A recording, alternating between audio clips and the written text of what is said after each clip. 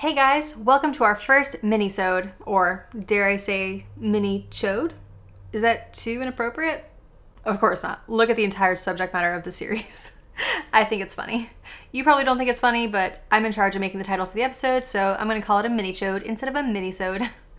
Let's talk about why I'm making one of these, since it's a different format, on a different day, a different length of time, etc. For starters, I have big news. There's been an update regarding one of the coolest animals in the world. I don't think I should say update though. That makes it sound like it's a video game and there's a new version. The animal didn't change, we just learned more about it. Well, I mean, scientists did. And then a journalist harked out the word on ye old internet. So, what animal is it? I can't actually hear you. I just imagine you saying that.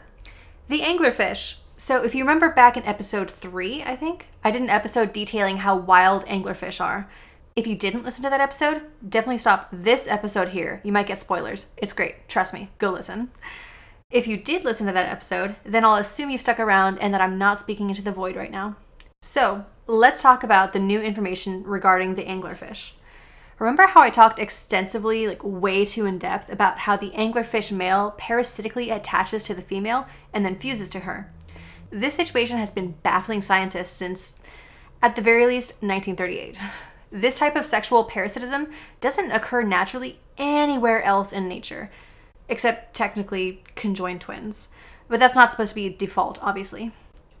Theoretically, the female's immune system should reject the male. It's a foreign body. Think about how much trouble human doctors have trying to get bodies to accept new organs, and that requires a lifetime of medication to suppress your immune system from attacking a foreign kidney. It's really not different. The male anglerfish is a foreign body attacking the female and releasing foreign enzymes into her bloodstream. In any other animal, the female's body should go on high alert and try to kill dude bro. But researchers finally figured out how this occurs successfully. They're missing a gene that is responsible for an antigen called MHC, which breaks out to major histocompatibility. I don't expect you to know what that means. I didn't know what that meant until 6 seconds ago, so let me translate. These antigens are responsible for telling the body that foreigners are invading, the Fire Nation is attacked, the beacons of Gondor are lit, time to kill some motherfuckers. Additionally, their T cells, which, by the way, those are like the soldiers that actually go do the killing. The MHC antigens are just the scouts. So the T cells range between severely blunted or just not even there.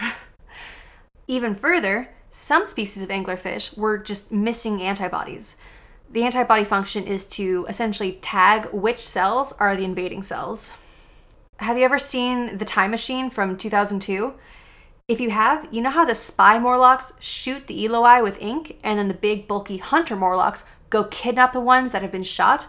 Antibodies and T cells. I guess if we're going to keep up with that metaphor, the antigens would be the Uber Morlock, played by the venerated Jeremy Irons. Anyways, what this all boils down to is that the anglerfish essentially deleted its whole ass immune system. Like, if a human did that, we would die super fast.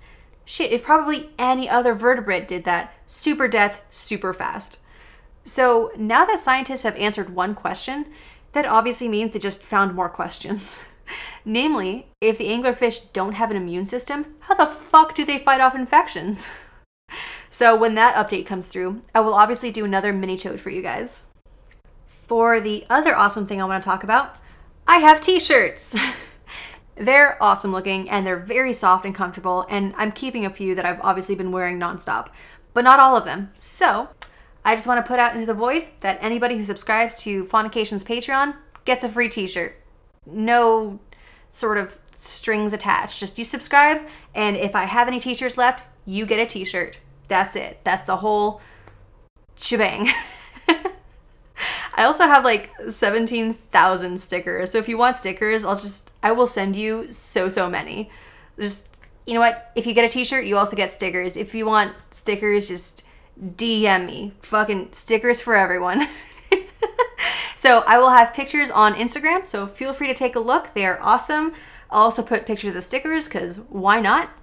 And that's everything. That covers it for the first ever mini-chode. We will be back to our regular scheduled programming this hump day. Bye!